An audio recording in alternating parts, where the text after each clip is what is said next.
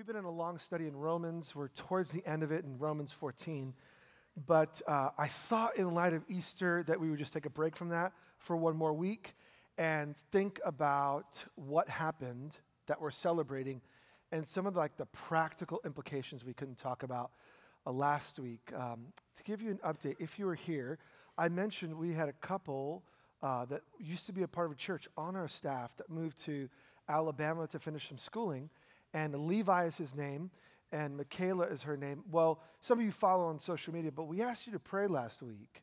Out of nowhere, they had 3 weeks. Levi had this trouble in his right eye, and it got worse and worse. He ended up spending more than a week in the hospital, 3 MRIs, all these tests. And in the end, they couldn't figure out what it was. Well, we were together on Sunday. I ended up talking to them on Monday, and Michaela told me they think it's a tumor. So first it was a vein that was inflamed, but then it's a tumor, and she said, that's all I know, keep praying. And then, these are your friends. And, turns out on Tuesday, they ended up seeing a specialist, and by the grace of God, they found out what it was, and it's not a tumor, and it wasn't the thing that they originally thought it was, and within a day of treatment, all the pain completely gone, and they sent him home, which is incredible. And I just wish, though, that every situation was that neat. I mean, you guys, we're all praying, and they have friends and family praying, and within a week of concentrated prayer, it turns out that he goes home pain-free. But that's not always the case, is it? So this is Monday. I hear that Levi may have a tumor. And on that same Monday, I got a call from a friend who runs a business, not a part of this church, actually doesn't even live in the city. And he's like, man, can we talk? I'm like, sure. And as it turns out, he's got someone he's been mentoring, a younger person in his business that he spent a lot of time, even his kids, this guy, they call him, uncle. And he, not only did he leave, they're both Jesus followers. Not only did he leave, but now he's threatened a lawsuit. And things are getting really nasty. And it's come out of nowhere. And sometimes just life is like that, right? And then you have long struggles that take twists and turns. So many of you know our leadership team. I'm asking Steve Marshman to come up. He taught here just in January, a few months ago, and mentioned what's been going on with his wife, Vicki. And I thought he'd just give us a little bit of an update because he's here. Steve, we'll start with the important stuff. Who is smarter, you or Vicki? It's a well-known fact. It's Vicki. Yeah. They both graduated the Air Force Academy, but claim to fame, she is much smarter. I have test scores to prove it. I mean, prove I'm not just being falsely modest. I know, really we love them both, and he teaches our classes, and so does Vicki as well, and so everyone goes to Steve with the questions, and like, well, you should actually go to Vicki. She's got the answers. But you shared about her diagnosis, and I can never remember the name of it. Yeah, it's an autoimmune disease, and it's called polymyalgia rheumatica. And most people call it PMR because that's easier to spell too. PMR. And she had these issues for a long time. Yeah, going on 3 years is when it started. It didn't get diagnosed until last fall. And with that, because autoimmune could show up in lots of places, I remember talking about these drops that they would put in her eyes. Yeah, it started to show up before they diagnosed it as an eye problem called uveitis, and they're putting this really harsh eye drops in that fixed the uveitis, but it caused all sorts of side effects. So she has really bad cataract now in one eye, so bad she's actually blind in one eye. But that'll be fixable someday down the road. But yeah, it's.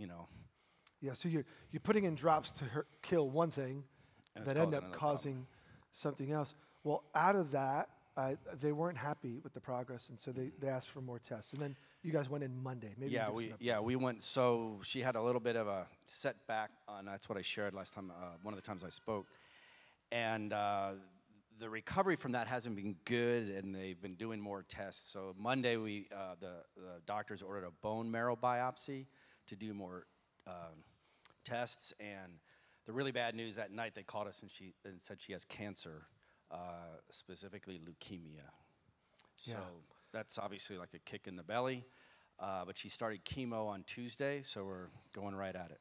Yeah, so from Easter, I remember we're just rejoicing in this the gatherings on Easter Sunday, and then I'm flying out Tuesday morning, but get a call that this is leukemia, and that, life takes a turn. And I wanted Steve to share, not because, we're all going through stuff, and not everyone gets a chance to share everything with everyone, but because they've been such a part of investing in all of us, I thought you would want to know firsthand rather than hearing.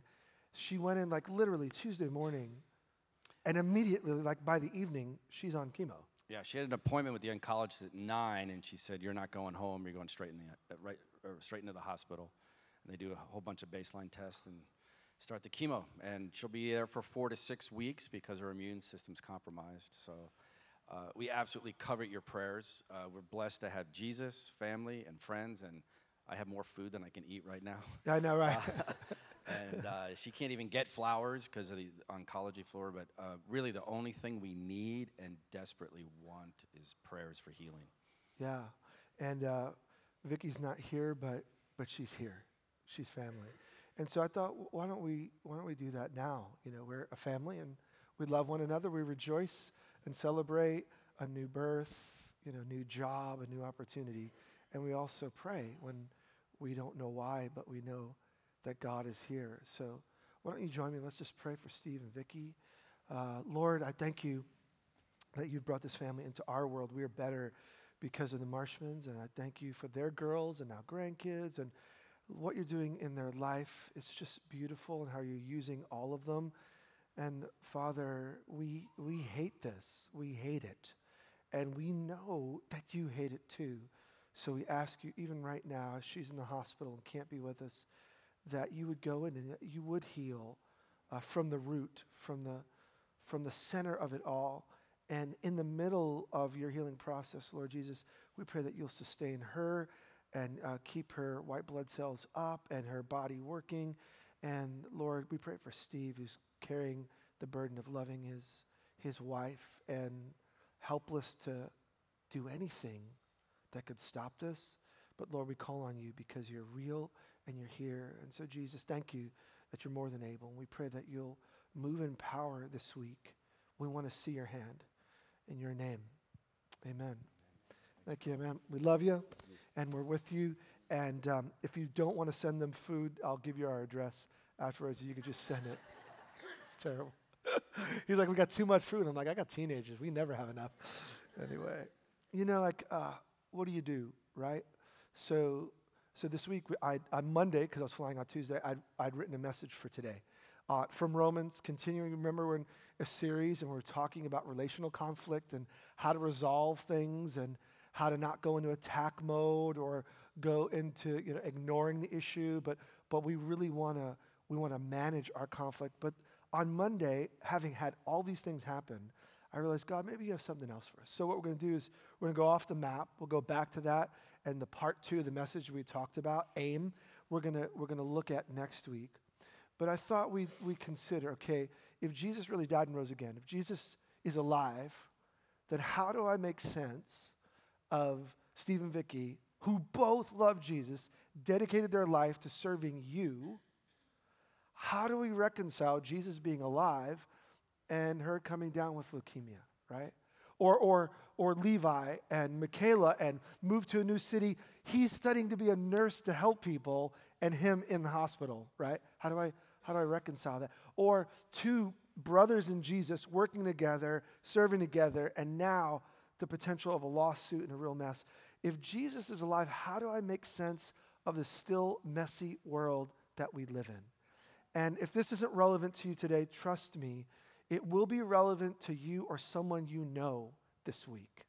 And so what I want us to think about is, what does it mean for Jesus to be raised from the dead, yet life's still a mess? Because for some people, that's where faith just goes off. If God's so good, why is there so much evil and suffering? If God is all powerful, then how come he can't do this? He must not be caring. If he's powerful, he may be mean.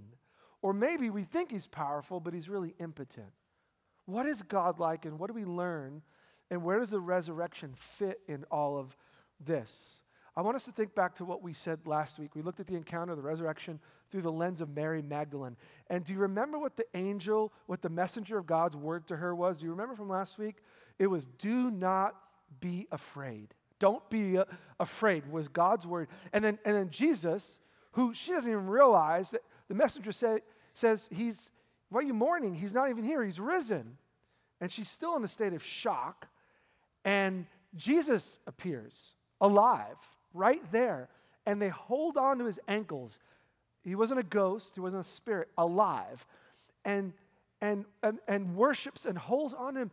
And Jesus' word to her was what? Same thing. Do not be afraid. Here's what I get in that picture. It made me think about, and I want to tease out today. Mary Magdalene had no idea what God was doing. She was in the moment. She's there mourning, crying, missing her leader, the one she had left everything to follow. Remember, she was totally attacked by evil. And the Bible tells us that 7 demons were released from her life. She knows what darkness is like, and she knows the power of Jesus, but Jesus is suddenly in a moment arrested, killed, and she's confused, just like when you think about the scenarios we heard about or the scenarios going on in your life right now. Whatever's going on in your world that seems confusing. You have to ask yourself, like, God, where are you in this? And Mary is there, and she hears the words, don't be afraid. I'm here just to suggest something. Yes, we live in a world that is still messed up, and there are things that go on that we would never want to happen. But if we're not careful, even as Jesus followers, if we're not careful, we'll let the things we don't understand pull us away from closeness to Jesus rather than drawing us closer. And so I want us to think about how we can find strength in the middle of suffering. How do you find real strength? I mean, not made up, not fake it because I'm afraid my family's going to fall apart, or fake it because I don't want to look weak in front of people. How do you find real, lasting, inner, deep strength in the middle of suffering? Now, here's the danger. It's impossible to talk about suffering in one weekend because there's so much. And so I don't want to gloss it over, and I don't want to be cookie cutter and just say, apply these Band-Aids and everything's going to be all right. I don't want to do that. But I want us to get started, to think out, what does it mean for Jesus to be risen and even his people to go through severe seasons of testing and trial and pain and ache and suffering. I want to look at just this morning 3 things that we can hold on to if we take the Bible seriously. If you don't take the Bible seriously, none of this is going to make sense. But if you take it seriously, what do we see in these pages that we can hold on to as just a framework for talking about following Jesus and going through suffering? 3 things, write them down. First thing, God brings rescue through suffering. You're just going to see it all over the Bible, and we're going to glance at a few places, but I want us to think big picture. If you read it from beginning to end, which I encourage you to do, read it from the beginning to end. You see at the beginning, God makes a perfect place and a perfect people, you and me, men and women, and they interact with him, Genesis 1 and 2. And then early on, he says, have everything, follow me, love me. Life is great. Take the garden, do something wonderful, except this is off limits. And you know the story, Genesis 3, men and women both say, you know what? I'm not sure if God really said that. And if he said it, maybe he didn't really mean it. We're going to do what we want to do. And men and women both disobey. And what happens right afterwards? They feel naked. They feel ashamed. They hide behind a bush. And they're afraid to be with God. And here's what happens. God comes to them. Where are you? Where are you? And he comes to them and he talks to them. And he tells them the truth. You mess things up. And everything Genesis 3 forward shows the world the way it is. The world is in repetitive cycles of bad to worse, and it's a mess. And so God points out a couple things. Now, having a family, it's going to be hard. Ladies, sorry. It's going to be hard. And guys, you're not off the hook. Providing for your family, caring, protecting, guiding, it's going to be hard. It's going to cost you. When you and I disobey, there are results. So if you take the Bible seriously, suffering, the source of suffering is disobedience. The results of suffering, what it leads to is brokenness. And when you start with broken pieces, just take, don't do it, with kids around, but just smash a piece of glass and just try to put it together perfectly. Smash that glass. Try to put it together perfectly so you can drink out of it just like you could beforehand. And you realize it's near impossible. There's these little pieces that are just missing. And so life is good and it's beautiful, but it's fractured. That is the world that we live in. And so if you take the Bible seriously, you have to ask yourself, well, where's God? Where's God in this?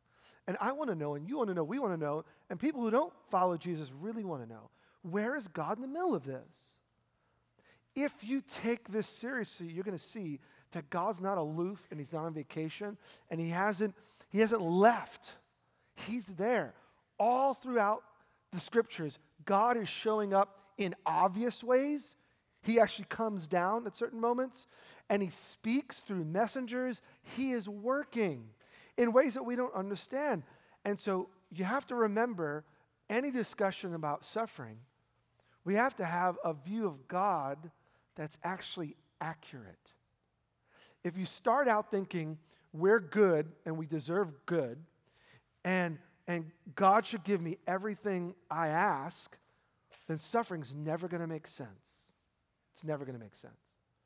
But if you start with the two realities that we have fractured things and we're living in a world that's messed up and that God still cares, because that's what you see in the Bible, that God still cares, then suffering can begin to make sense. We'll see it in Jesus.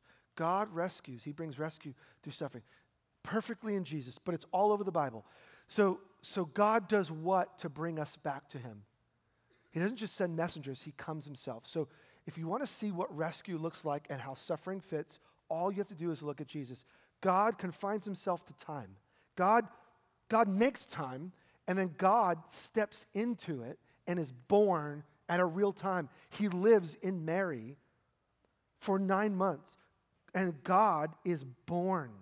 And now, I don't understand the mystery of the Father and the Son and the Holy Spirit, but I do know this, that Jesus is God, and he is God made flesh. And so Jesus learns to walk and talk and falls and gets hurt. And Jesus cries. His good buddy, Lazarus, dies, and he gets to the tomb, shortest verse in the Bible. It's really profound to think about. Jesus wept. It's really small, and it's not trite. And when we think about what God is like and where suffering fits in the big story, you got to remember that God isn't absent from it, and God isn't like unconcerned. God feels. I don't think it's off to say God cries, because Jesus, who is God here, cries at the death of his friend. Even though he's got the power to change it, and he does, he still feels it deeply. So Jesus cries. Jesus is tired. Jesus is hungry. Jesus is rejected by his best friends. Jesus is misunderstood. Jesus is falsely accused. Jesus is put on trial. Jesus is unjustly sentenced to death. Jesus is beaten by the very people that he's keeping alive. And Jesus, although he did nothing wrong, takes on our guilt. So we can't say with honesty, although we say it, we mean right. You can't, though, say it with honesty if you take the Bible seriously. You can't say, God, you don't understand what I'm going through. You can't do it. Because there's not a human emotion that Jesus didn't feel just like we do. And so it's a hard pill to swallow, I admit. But to admit that we're broken and to admit that God is more loving than we would give him credit for, I think is the right place to start. You want to look at how God brings rescue through suffering. Jesus, who's never been out of sync with his Father. He only says what the Father says, only does what the Father does, never been out of sync. He's on the cross, and he takes on, if you read the Bible carefully, he takes on our sin. Okay, now, you ever do something, you're like, oh, shoot, I shouldn't have done that. I mean, like, let's be honest, you did it today. I mean, we all do it. We do it. Like, I shouldn't have done that. Okay, you ever do something so bad, you're like, oh my gosh, I hope no one ever finds out what I just did. Because if anyone ever finds out, and we feel this guilt, right? We feel this shame, and we see the person we did it to or the person who's impacted, like, oh, I hope they don't know. Like, we feel that.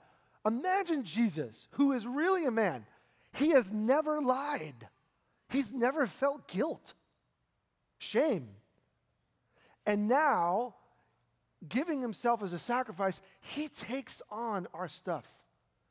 He never murdered, but that weight of it is put on him. He never raped, but that weight, that guilt.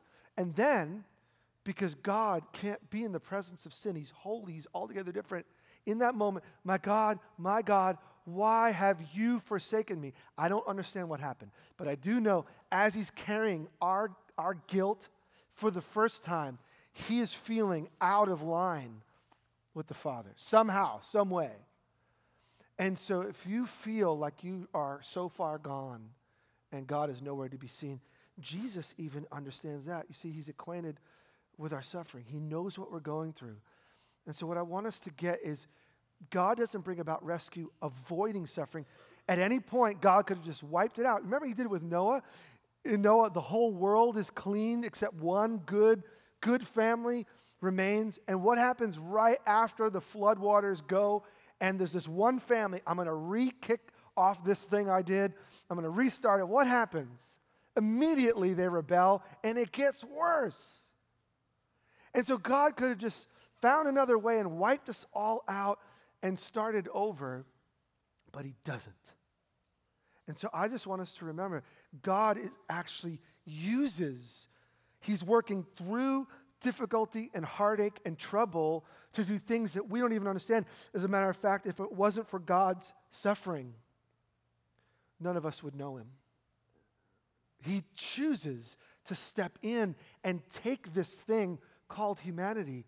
And so if you feel like things are not as great as there should be for you, and I know we do, just know you're not alone. And God understands in ways that you don't even realize he does. You ever just been betrayed by someone? You know, that person you're going to give your life to and you get married and now they're gone. Those kids that you've given your time and attention to, hundreds of thousands of dollars to try to keep alive. And now they grow up and they don't want to be around you. Or something happened along the way and they're not satisfied with the way you raised them. Or there's hurt.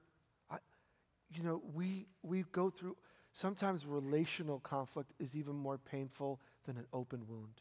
We all are going through things. And I just want us to get this, and I'm drilling it through again and again and again. If we don't start at the right place, we'll never end up with the right result.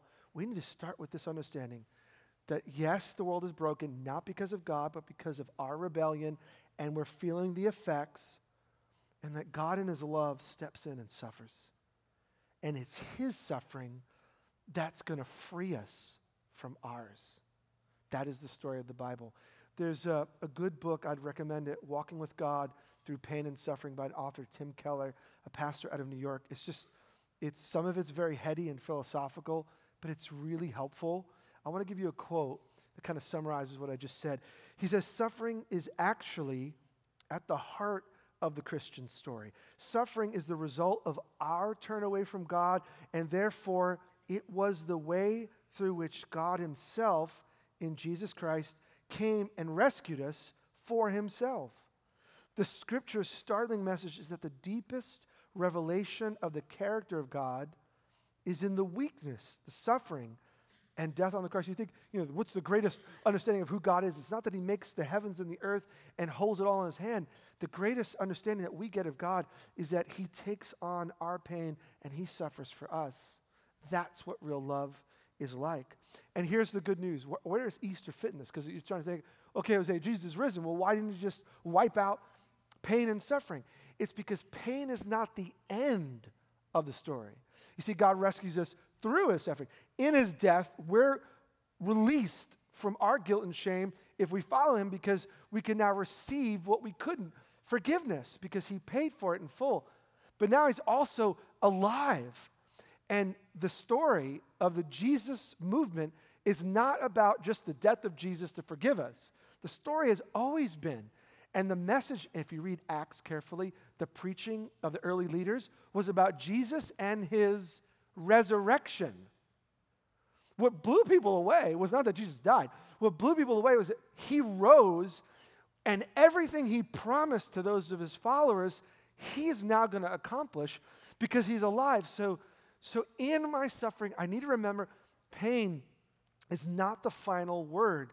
Life is the final word. So I want to take you to the end of the Bible. Beginning, perfect, men and women with God. It's bliss. It's broken, but where does it end? Because of Jesus and the resurrection, Revelation 21 and 22, I encourage you to read it today. I'll give you just a portion. And I heard, this is John, taken up into the heavens. Check this out. John is taken up, one of his followers, and Jesus says, I want you to see what's about to happen. And John is taken out of time. This is a mind blow. He sees what is going to happen and hasn't happened yet, and he saw it 2,000 years ago. Because where God is, there is no time. And so he's swept up in the presence of God and says, I want you to see what's going to happen. I want you to write it. Because at the time, Jesus' followers were being persecuted severely for their belief in him. And some were saying, if Jesus rose again, why is my property taken? Why am I going through hell on earth? And is it worth it?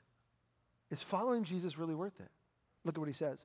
And I heard a loud voice from the throne saying, look, God's dwelling place is now among the people, and he will dwell with them. They will be his people, and God himself will be with them and be their God. He'll wipe every tear from their eyes. There will be no more death or mourning or crying or pain, for the old order of things, which is like right now, has passed away. And he who is seated on the throne said, I am making everything new. The old order has passed away. What we are going through now is the time before the time. You see, Jesus rescues us through his suffering and his resurrection. Now he releases us to the way things should be. So one day, you and I will be like what John saw. We will be with him, and we will see that everything has been made new, and all pain and all agony and all death will be gone. This is the hope of following Jesus. And throughout the centuries, it's the hope that's uniquely in following Jesus. In every other system, you're either hoping that it was all a shadow and not real. As you look at the systems of the world and believe, and a lot of them, it's like, it's not real, it's not real, it's not real. You're feeling it, but it's not real. And you're hoping that at the end, there's just nothing. Or you're hoping that somehow in the scale of things, if there is a God and if there is a force, that you're on the right side of the scales, and you hope that you're going to achieve some sort of bliss. And the Christian hope has always been, God suffered for us to bring us to life. And those of us who humbly say, I need you, I want to follow you, they get God and his new world. And we will never be the same. So, then you say, Jose, well, this doesn't help me out because right now I'm going through hell. I want you to think about what happens early on. Christians start dying. They didn't know, like, is Jesus going to come back now? Are Christians even going to die? Because God's going to give us life, right? And Christians start dying. And so Paul writes to the church. Look at what he writes, because they were struggling. What do we do? Like, if Jesus is alive, I don't understand. Brothers and sisters, we don't want you to be uninformed about those who sleep in death. Don't be surprised when people die, so that you don't grieve like the rest of mankind who have no hope. For we believe that Jesus died and rose again, and so we believe that God will bring with Jesus those who have fallen asleep in him. Here's our hope.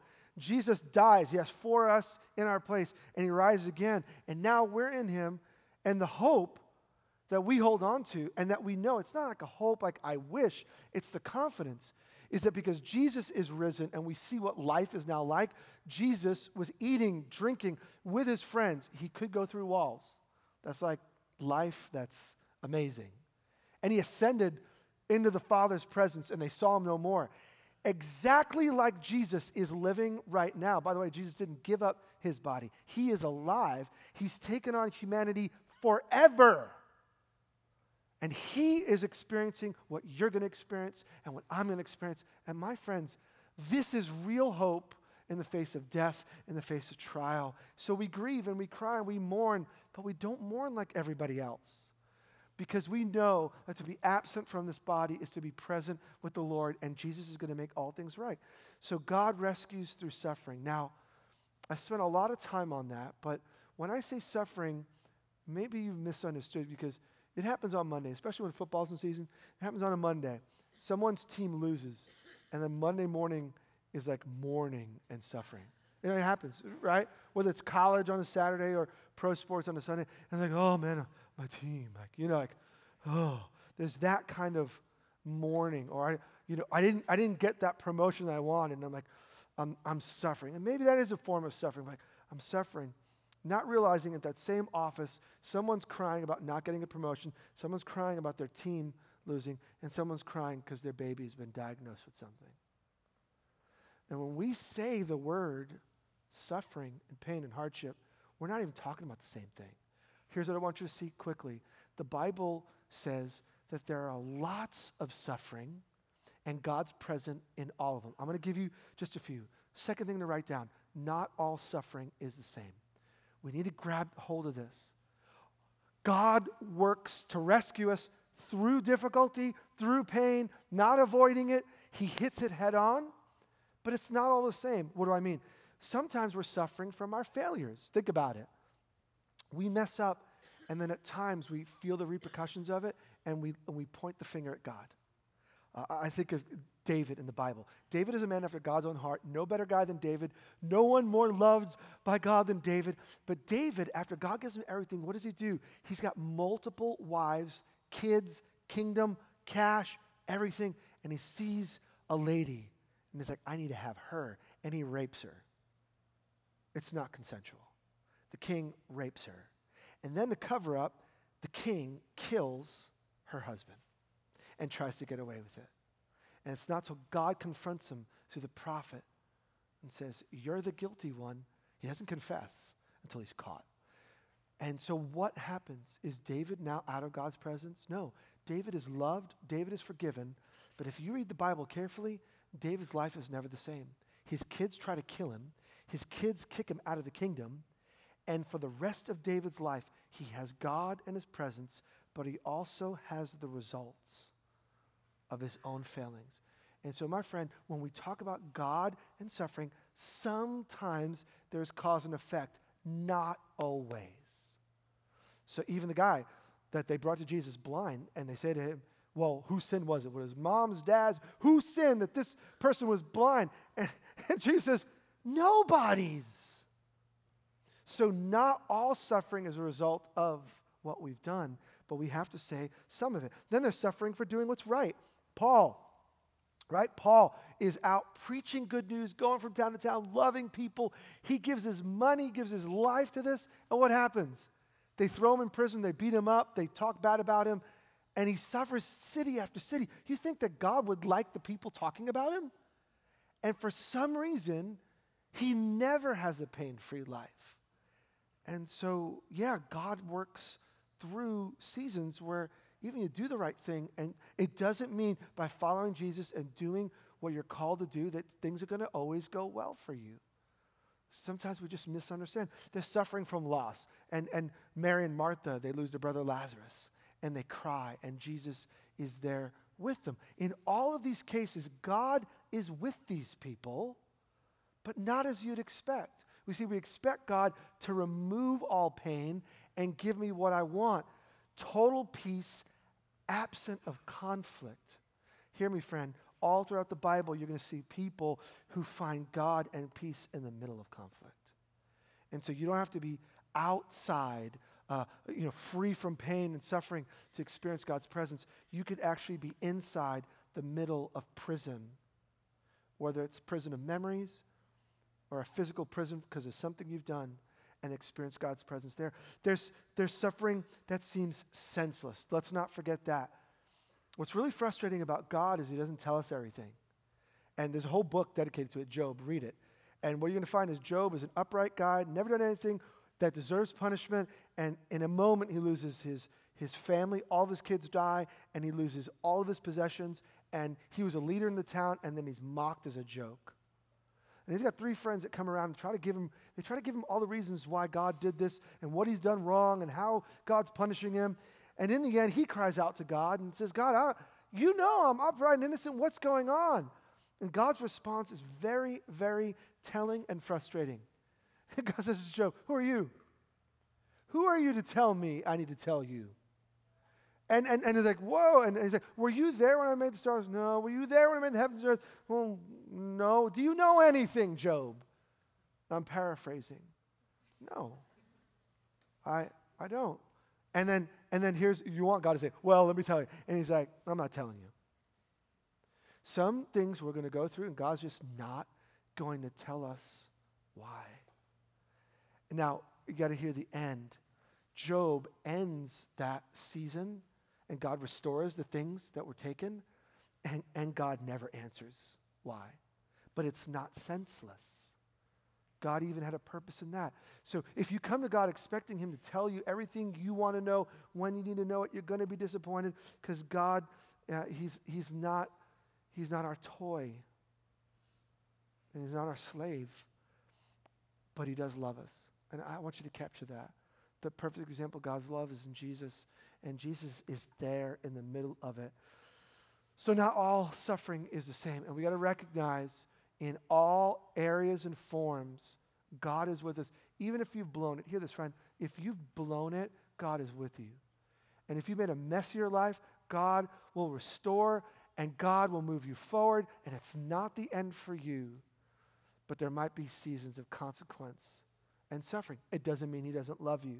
The third thing I want us to see, and then we want to respond in worship, is not only does God rescue through suffering, and not only is not all suffering the same, we got to be careful, especially as we try to help people. But the third thing is God uses suffering to shape us. God uses suffering to shape us. And I can just tell you my own life, and I don't know yours. I've experienced all of those kinds of suffering in my life. Like all of them. I know what it's like to suffer from my own failures. I've told you the story before, but I'll recap if you're new here. In high school, I had a great GPA, but I missed like the top scholarship at the university that I went to by just a few fractions of a point, because I kind of fluffed off my senior year. I didn't need those credits to graduate, so I didn't care what I got, and I already got accepted. I already got approved, and so I fluffed off. What I didn't realize was they actually count the last year too. They count the cumulative grade at the end. So it was the last semester that dropped me right below the presidential scholarship. In the end, I needed to take thousands of dollars in loans that would have been absolutely free. And I learned a lesson, and I put up a verse on my desk, Colossians 3, whatever you do, whether in word or deed, do it all to the glory of God. It's not men that you're serving, it's God. As a reminder to this thick-headed soul that I should give my all to everything, no matter whether I think anyone's going to see it or not, because I missed out. Now, God in his grace gave me a job, and I was able to pay it off. But that was a waste of money. I could have gotten it for free. See, I suffered.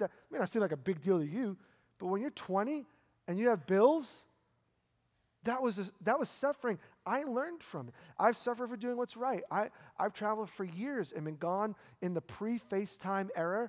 When our kids were first born, I wouldn't see them for weeks. You come home, they literally look different. And it used to be long-distance calls were so expensive, it would be like short little calls. I got to go. And I don't get, you know what? I don't get that back. I've spent time and energy in places trying to love people in Jesus' name, and have had Christians say, we're not sure if we want to do this again. I just raised thousands of dollars to do this and partner with you, and now you're not even happy? I could be home. Now, I'm not bitter. I'm really not. But I know what it's like to suffer when you're like, I'm just trying to love people, and those who hear it or those who are partnering aren't happy with it. I know what that's like too. I'm not Paul, but I got a taste. There is a cost. We've suffered loss, like real loss. We've been open and honest about a decade of infertility, medical issues right now that are still haunting. I was close. I was almost there. You should have been here at 9. It was a wreck. Doing this the second time is actually therapeutic and helpful, but it really is. But we have issues going on in my wife's body that, they kind of know what's going on, but they don't. And it's hard. And you think we love you. And yet we know what it's like to have loss. I know what it's like to lose mentors and friends, people that invested in my life have now died or right now are very close. I know what that's like. So all these Bible things are like things we've experienced, and I know suffering that's senseless. That's absolutely, there are things that when we're in eternity, I want some Q&A time with Jesus too. Like I want to know, like, why did this happen, and why us? And that made no sense.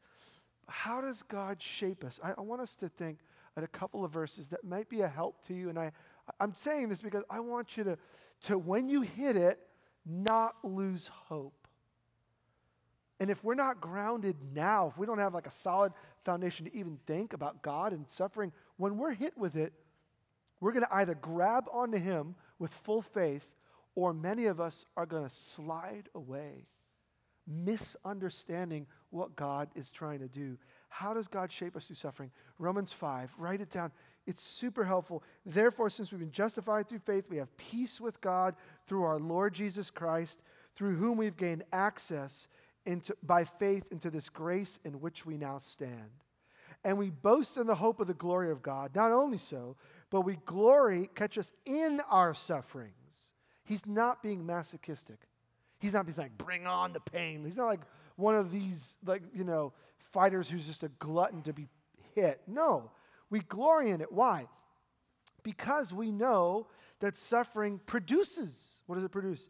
Perseverance, character. Character, hope. And hope doesn't put us to shame because God's love has been poured out into our hearts through the Holy Spirit, whom He has given us. Perseverance, character, and hope. That's not the only thing that God wants to produce, but just know the way He rescues us from our old self is He shapes us. And let's just think exercise for a moment because we get this. If you want to exercise, you can walk gently, right? And never like break a sweat. And you'll gain value. Walking is actually good for you. You should walk. You should walk a lot. That's good for you. But you know what? Picking up the pace a little bit is a little harder, and it will produce more benefit. Let's go weights. This is not from experience. But I could do reps, I could do short reps, or I could do reps and then have someone spot me and push me, right? To really go to the point where I can't lift it. And they lift it off of me. And we all recognize that the more I'm pushed, the more value I'm getting. That's just health. God knows how to grow us. And He knows how do you build perseverance, like a steadfastness, someone who's willing to hold in no matter if everything's falling apart. How do I produce that? It's not from a class. A seminar is not going to help you. But when you know the truth and then you're forced to live it, that can change you. And then when you're able to stick in, character begins to come around your life. And you realize, well, not just character like a nice person, actually you become more like Jesus in the way you think and feel and act. And then when you are growing that way, you know what it produces? Hope. Not, wow, this is what I was, this is what I am. And if this is what God's doing to me, look at what I'm going to be. And so, do I wish that God would do it without pain? Yeah. But I also wish I could eat donuts all day and never exercise and be healthy. I've tried it. And it doesn't work. So in order to be the people God wants us to be, He creates opportunities. Is God the author of evil? Absolutely not. But can God take evil and even work it for your good? Absolutely yes.